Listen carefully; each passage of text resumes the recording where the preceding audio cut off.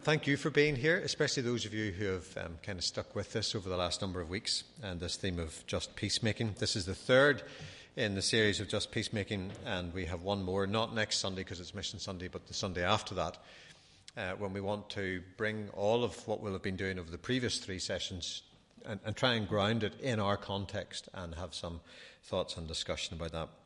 So what I'm going to do is I'm going to do a very quick recap of the last 2 weeks. So if this is a bit fast, and please forgive me, but it'll allow us to move on into what I want to look at together this evening. So what we've been thinking about from week one is really the theme of the kingdom of God and the Sermon on the Mount. We discovered that the kingdom of God was a key part of Paul's preaching, as Acts 28 tells us. For 2 whole years Paul stayed. This is when he was in house arrest, or under house arrest, in his own rented house, and welcomed all who came to him, and he proclaimed the kingdom of God and taught about the Lord Jesus Christ. And of course it was at the heart of Jesus' ministry, because all the Gospels tell us that this was an important part of the core of his preaching. When Jesus heard that John had been put in prison, he withdrew to Galilee. From that time on, Jesus began to preach, "Repent, for the kingdom of heaven, or the kingdom of God, has come near." And we started to think about this, and we started to think about what this kingdom talk is really about. And it's really about God's reign, or the rule of God. And Jesus is the teacher, the model, and the ambassador of that rule for us. His coming changes everything. His life, death, and resurrection declare that God is king and that God rules, and in this way. So the kingdom of God we think of as God at work, making his rule known through Jesus' life and ministry, through the people called to follow as disciples of Jesus, and through Jesus' victorious death and resurrection. And we spent some time just thinking about how central, how important the life of Jesus is, and how sometimes we neglect that and move too quickly from birth to death, forgetting that he didn't just come to die, he came to live, and he came to live out the values of God's kingdom, that we might see it, understand it, and therefore be able to follow him. We also started to think about some aspects of his teaching, and particularly the Sermon on the Mount, and to think of it in terms of Jesus calling his disciples to him and saying, look, here is how things work in God's kingdom. When God is given his right to reign and his people acknowledge that, here is how things play out. And he gives us the Beatitudes, which is really not just an expression of people being happy or anything like that, but an expression of where God's favour rests. And the Beatitudes give us that sense that God's favour rests upon the poor in spirit. It rests upon the meek. It rests upon the peacemakers. And that's what Jesus is saying. That's how it's ordered in the kingdom. And then he tells his disciples that living under God's rule works like this. And a lot of the teaching in the Sermon on the Mount seems to have two sides to it. You have heard that it has been said, but I say unto you. But some folks who've been spending a bit of time thinking about this would argue that actually there are three sides to what Jesus does in his teaching throughout the Sermon on the Mount. He does this, you have heard, but I say to you. And then there is a third element, which is go and. So, for example, you have heard that it was said of those of old, you shall not murder, and whoever murders will be liable to judgment. But I say to you, here's what happens, that everyone who is angry with his brother will be liable to judgment. So, what are we going to do about this? So, if you're offering your gift at the altar and there remember that your brother has something against you, leave your gift there before the altar and go, first be reconciled to your brother. So you have this kind of pattern that seems to develop in the Sermon on the Mount of, you have heard, I say, so. And some people have put it in these kinds of terms. That what's happening is Jesus restates the traditional way of thinking. And then he explores the implications of that, where that leads us. And where that tends to lead us is in a kind of downward spiral, actually. So he offers a transforming initiative. He gives instructions to his disciples as to what we actually choose to do that transforms the situation, rather than simply live stuck in our own cycle of lostness. And it works in lots of the different passages of the Sermon on the Mount, in fact, the whole way through it. Not just in the you have heard, I say so, but even in what appears to be just straightforward teaching. So, for example, no one can serve two masters. Here's what will happen. You'll hate one and love the other. So what transforms the situation? Well, stop being anxious. Seek first God's kingdom. Seek first God's reign and his righteousness, his justice. A guy called Glenn Stassen, who's been very involved in all of this kind of thing, you won't be able to read that, but don't worry about it, has 14 of these triads, as he calls it, in the Sermon on the Mount. And he has identified 14 elements of Jesus' teaching that very clearly follow this pattern. This is the way it has been. This is where it leads us. So if we're going to change the circumstances, this is what you need to do. And this is how it works in God's kingdom. So living under God's rule works like this. You take the initiative to change situations in keeping with those things of which God approves. So the Sermon on the Mount is not just about ideals. It's not just setting up some hopeful standard. It is actually about practice. It's about what we need to do and what we can choose to do that demonstrates and embodies God's reign, God's standards, God's justice, God's righteousness in our lives, in our relationships, and in our world. This last week, I've come across this quote on a number of occasions. David sent it to me earlier in the week, and ever since then it just keeps popping up. This is a quote from a letter that Dietrich Bonhoeffer wrote to his brother-in-law around 1935, whenever he had come back to Germany to take leadership of a seminary that had been established. And the seminary had been established because there was a group of people who formed what was known as the Confessing Church in Germany at the time of the rise of National Socialism.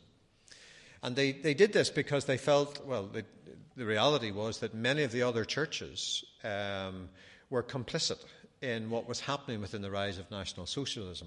For example, many of the more evangelical communities felt that Hitler's freedom to preach the gospel that was given to churches was actually a good thing, and they allowed themselves to take that as a justification, if you like, for going along with very much of the kind of stuff that was happening. And there's a lot of the history of this written, but Bonhoeffer was one of those who sensed that there was something intrinsically evil in what was happening, and that there needed to be a voice raised against it. And he was called to lead this seminary, a lot of which was done in various places because it had to keep moving because of persecution it experienced. And he makes this comment: the restoration of the church will surely come from a sort of new monasticism which has in common with the old only the uncompromising attitude of a life lived according to the Sermon on the Mount in the following of Christ. I believe it is now the time to call people together to do this. And his reference to monasticism is a reference to a way of life, a rule of life. He's not advocating, obviously, people cutting themselves off, because he had actually just come back into the situation. He had the choice of either living in Britain or America, and he rejected that and came back to Germany to lead this because of his passion about what it meant to follow Christ. And he uses this expression that if we took the Sermon on the Mount, if we took Jesus seriously as the rule for our lives, then we would live differently in this kind of situation in Germany at that time. But it's true, I think, of just about any situation. So we've been thinking about the kingdom of God. We've been thinking about the Sermon on the Mount, and that it's not just about ideals, it's about practices. And then we started to think a little bit about vocation and profession.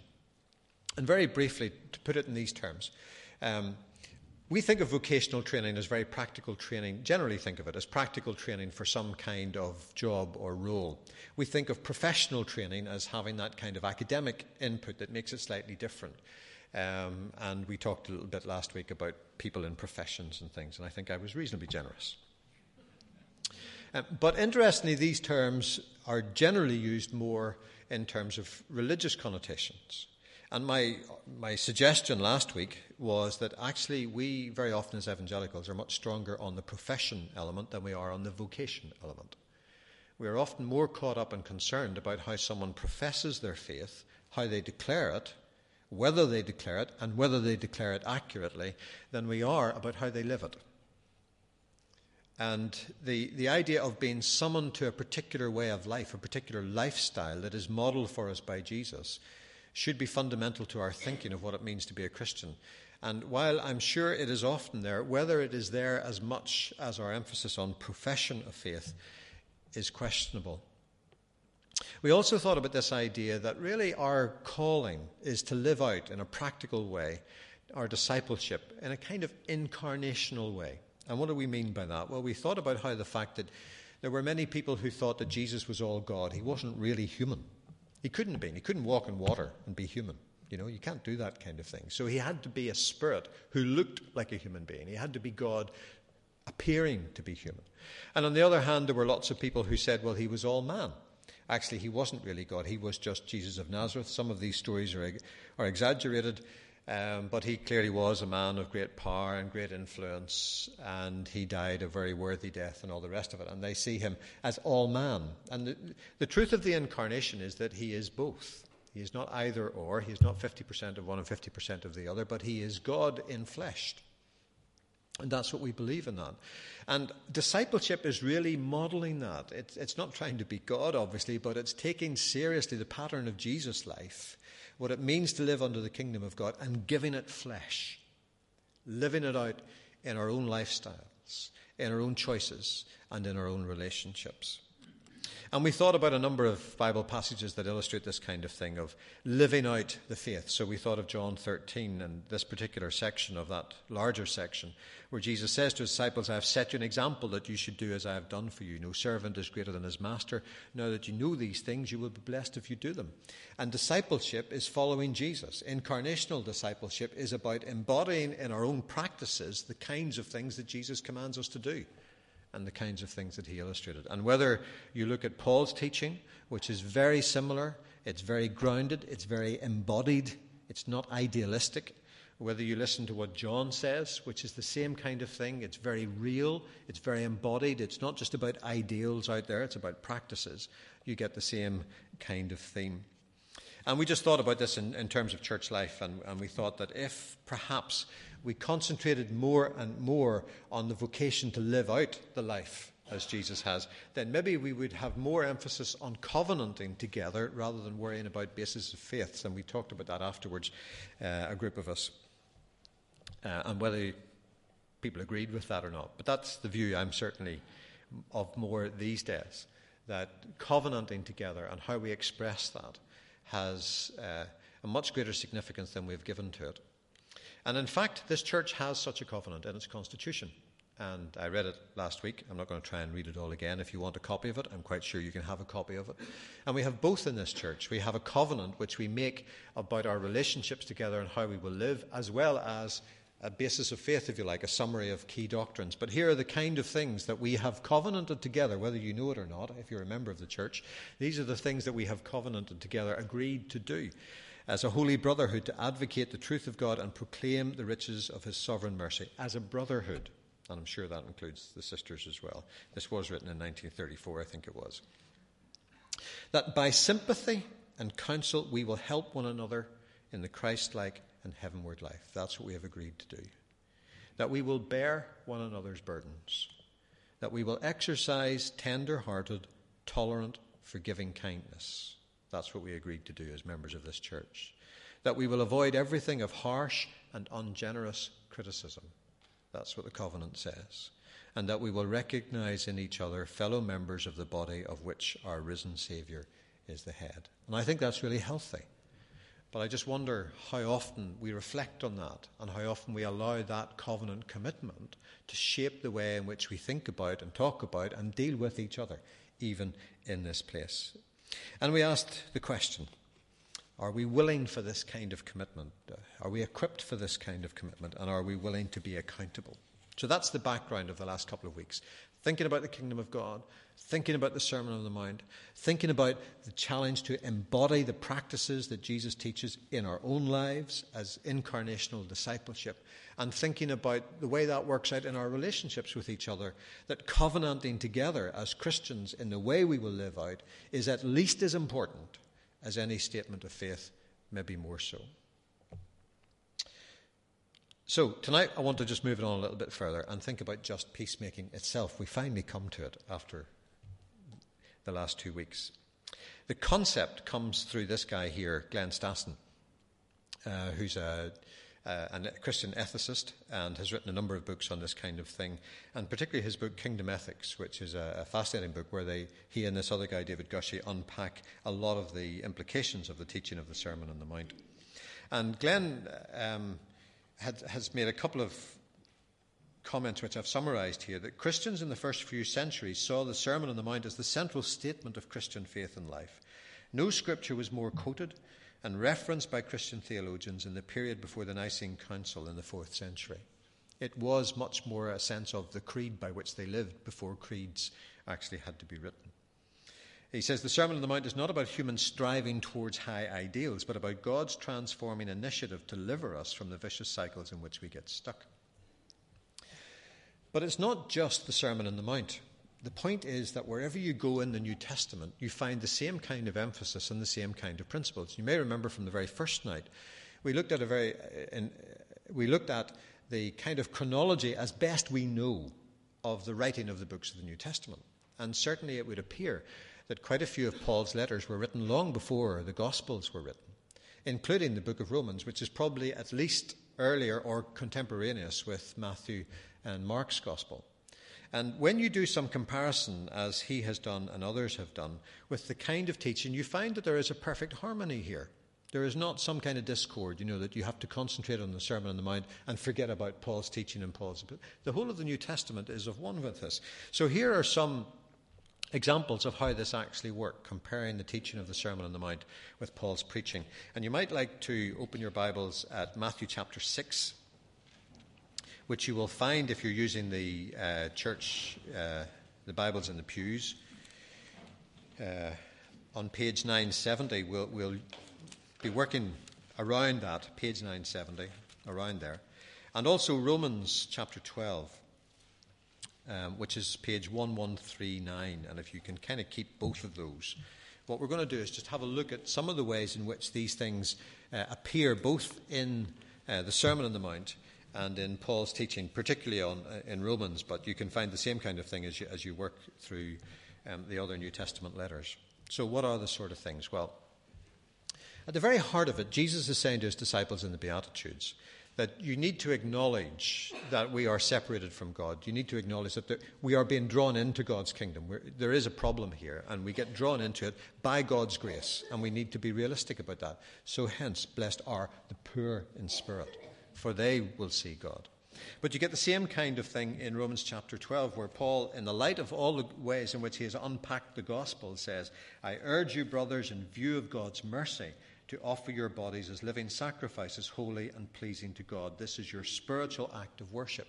So the response to all that the Romans has unpacked for us up to this point, about the whole nature of our human sinfulness, about our justification in Christ through his death on the cross, begins to take root, to hit the ground with this phrase, offer your bodies as living sacrifices, holy and pleasing, recognizing that it is grace that makes the difference in who you are. So the teaching all starts from the same basic premise.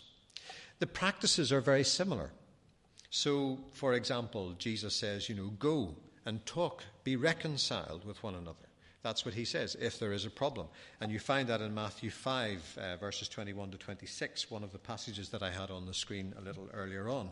You have heard that it was said, do not murder, and anyone who murders is subject to judgment. But I tell you, anyone who is angry with his brother will be subject to judgment.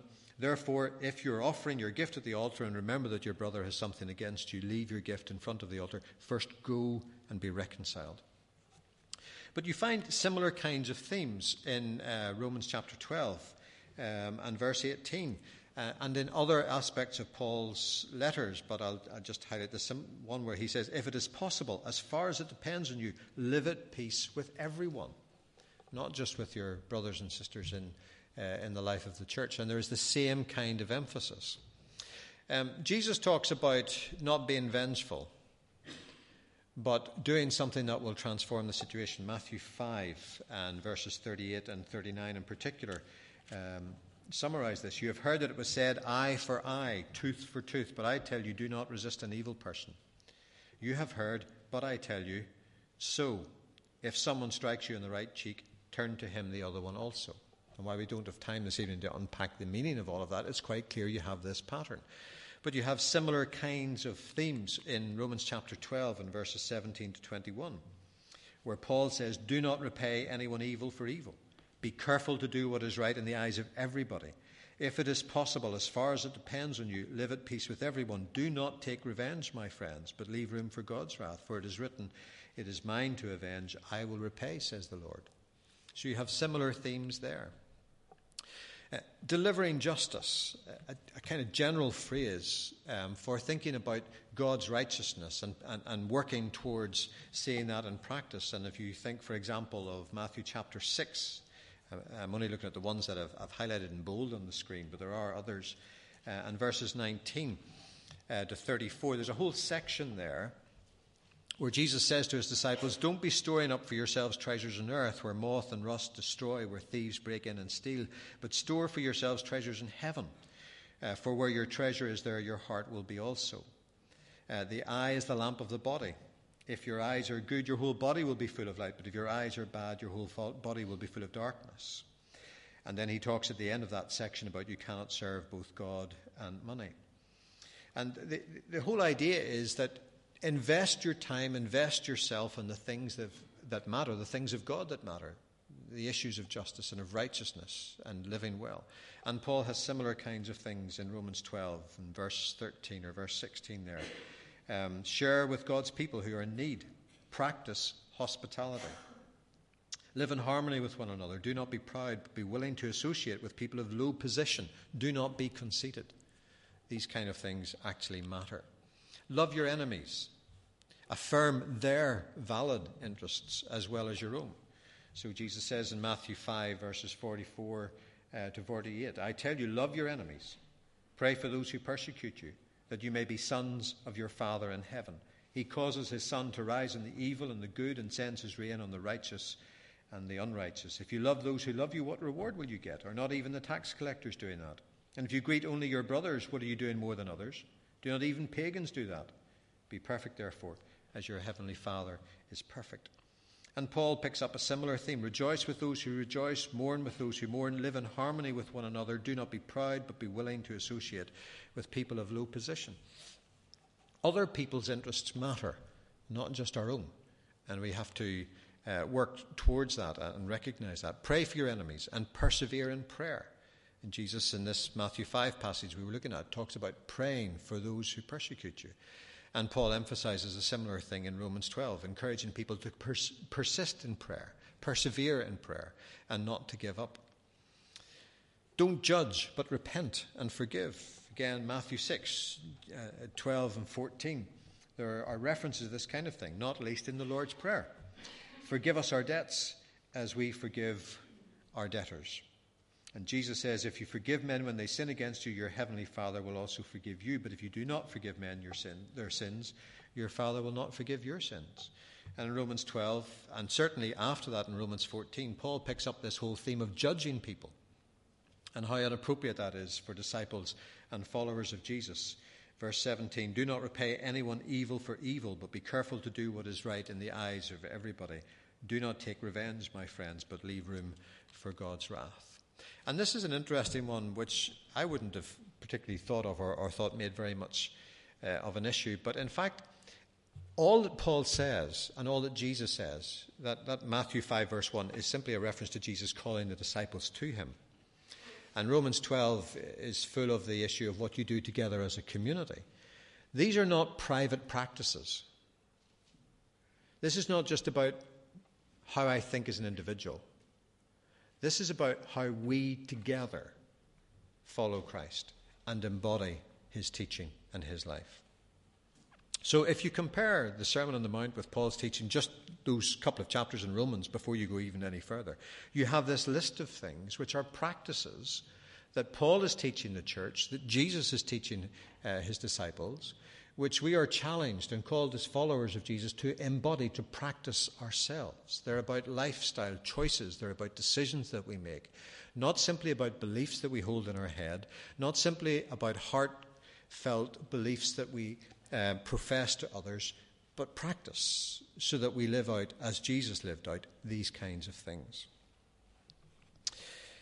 One of the interesting things that happened was that this guy, Glenn Stassen, attended a conference of Christian ethicists, people who think good thoughts. And it was just before the Iraq War.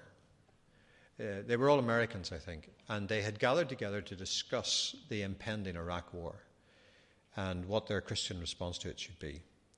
And Glenn says that inevitably what happened in the conference is what happens in most of these conferences. Eventually, it divides into two camps. It divides into a camp of peacemakers, pacifists, who basically feel that it really doesn't matter what is happening. War is wrong, and the Christian response is to say that war is wrong and that we can have nothing to do with it.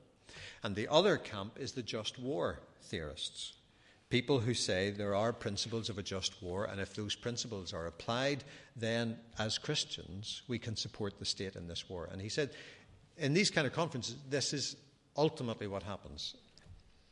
And he came away really very frustrated. And he thought, the thing about this is that actually everybody in that room would prefer to avoid war, everybody. But we end up just dividing into two camps. We either justify it, or we say all war is wrong. The Christian response should be that of a pacifist. And what he did was he started to think about the 7 principles of a just war. I don't know whether you've come across, there are actually 7 or 8. They're phrased slightly differently sometimes, but they're pretty universally understood to work like this. That a war is just, and therefore the Christian church can support a war if the following principles are in place.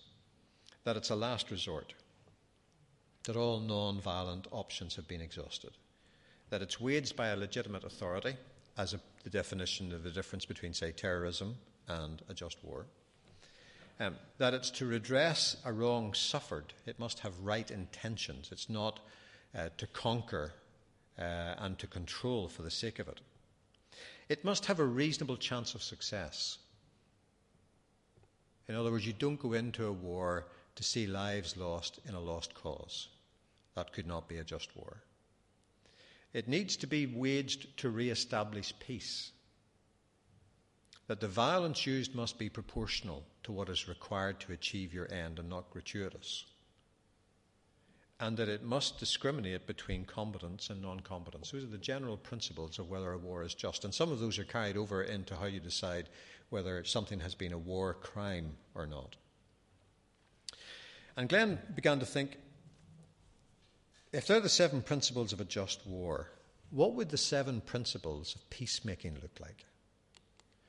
And on the basis of all the stuff that we looked at over the last few weeks, and particularly this evening, these are the 7 principles, biblical principles, that he came up with, which emerge out of the Sermon on the Mount and the teaching of Paul throughout the New Testament. That if we are heading towards a war situation, peacemaking requires that we affirm common security, interests and concerns between us and our enemy. What is there that we have in common that we need before we think about simply blasting our enemy? That we are willing to take independent initiatives to avoid war, if at all possible, to avoid conflict, if at all possible. Like Jesus says, go and be reconciled. That we're willing to do things that might make a difference. That we are absolutely willing to talk to our enemy before we fight them. That we are committed to seeking justice, God's righteousness in every situation. That we acknowledge that life is full of these vicious cycles. We get ourselves stuck in our sin and downward spirals, so we have a commitment, a responsibility to be involved in peacemaking. That we curtail judgmental propaganda and make amends if we need to make amends. And that we work with citizens groups for the truth, this idea of working with others. Now, out of Jesus' teaching in the Sermon on the Mount, out of all the stuff that's paralleled in the epistles and all the rest of it, they pulled together these 7 principles, or these 7 steps of just peacemaking, and began to lobby governments using these principles, not expecting them to be particularly Christian or particularly impressed that they have Christian roots. But they come out, they emerge out of what it means to embody the practices that Jesus embodied. And instead of simply being in 2 camps of those who say, well, there shouldn't be a war, and those who say the issue is whether it's a just war or not, that people began to come together to lobby government on very clear issues, practices. Are you willing to go and find out what the issues are with Saddam Hussein before you start blasting Baghdad? Are you willing to find out what the issues are that need to be addressed, that we might even have in common as concerns that we can work on? What independent initiatives can we take? And part of Glenn's background in this comes from the fact that his father was governor of, and I mean, people's lives are very often tied up in these things as well.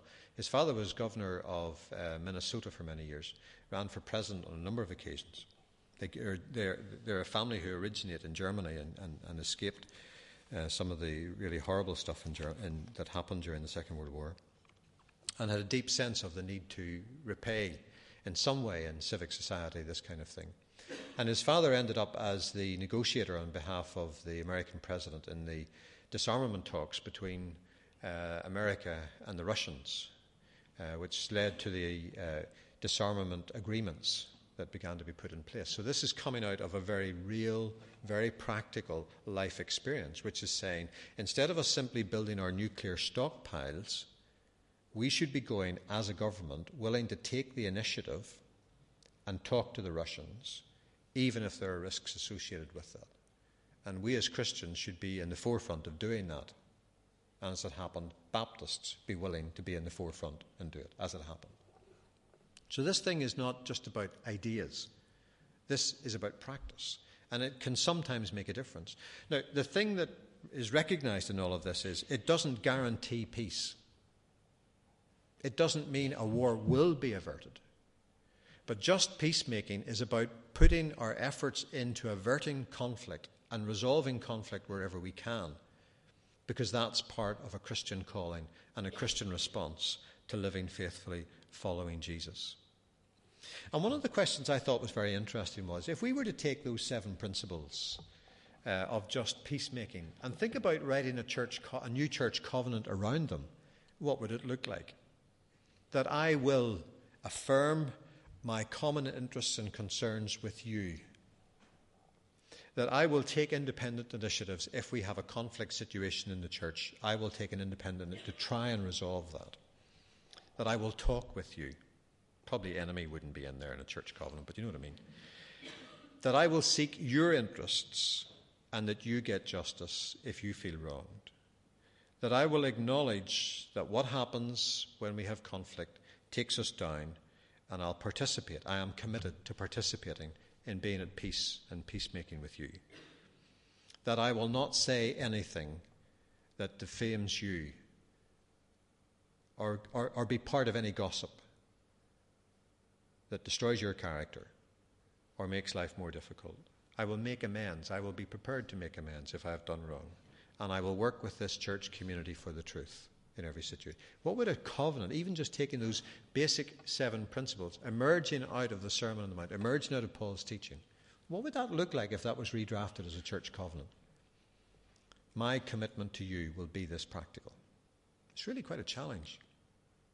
But the bigger issue for us as we think about this is, to what degree would applying just peacemaking practices in the church enable us to understand how we might contribute on the national or the global stage? And I'm more interested, obviously, in the national, the local stage at this time. Many years ago, I was involved with an organisation called the CONI. Some of you will have heard of it. Some of you are probably too young to have heard of it.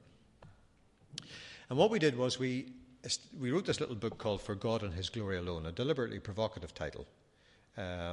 Working with the idea of for God in Ulster, but for God and His glory alone. And saying to our own community, what are the kind of things we need to be thinking about? And as we reflected on this many years later, we realized that what we did was we presented principles. Principles about love, about the importance of forgiveness and reconciliation, about the importance of peace and citizenship. And the difference between what we were trying to do at that stage and this Just Peacemaking initiative is that Just Peacemaking recommends practices. Because too often our Christianity and our Christian life is full of ideals. It's full of things we believe, but not necessarily full of things that we are committed to doing. And perhaps if we had approached it in a slightly different way, we might have been better equipped to give people much more guidance in regard, or challenge in regard to practices that we should follow. They were implied in what we said, but they didn't work out in quite the same kind of way. And so we are at a stage in this community where there was a document published by Stormont and the parties there a shared future. And its key quote, its key section is that its desire is the establishment over time of a normal civic society in which all individuals are considered as equals, where differences are resolved through dialogue in the public sphere, and where all people are treated impartially. A society where there is equity, respect for diversity, and a recognition of our interdependence. And the question for me is, as Christians, as followers of Jesus, who in his life modelled the reign of God, the righteous justice of God in his actions, in his dealing with people, what's my responsibility and what's my commitment in this community at this time? We had the recent killing of the prison officer, which reminded us of the dark days that we used to live through. Again, it's just a fact, I suppose some of you are maybe almost too young to remember some of it, but certainly the 70s and the early 80s were some terrible times and terrible things done. And many of us as Christians struggle to know what our response should be and how we could or should respond in these situations. It's not easy. But the fact that we don't have as much of that, tragic as the killing of David Boyd was, doesn't mean that our society is not desperately sectarianly divided, which it is. That we still harbour many fears about each other within this community, and still at times don't really quite know how to relate. So what, as Christians following Jesus, called to embody the practices that Jesus demonstrates and teaches through the Sermon on the Mount, what kind of actions are we called to take?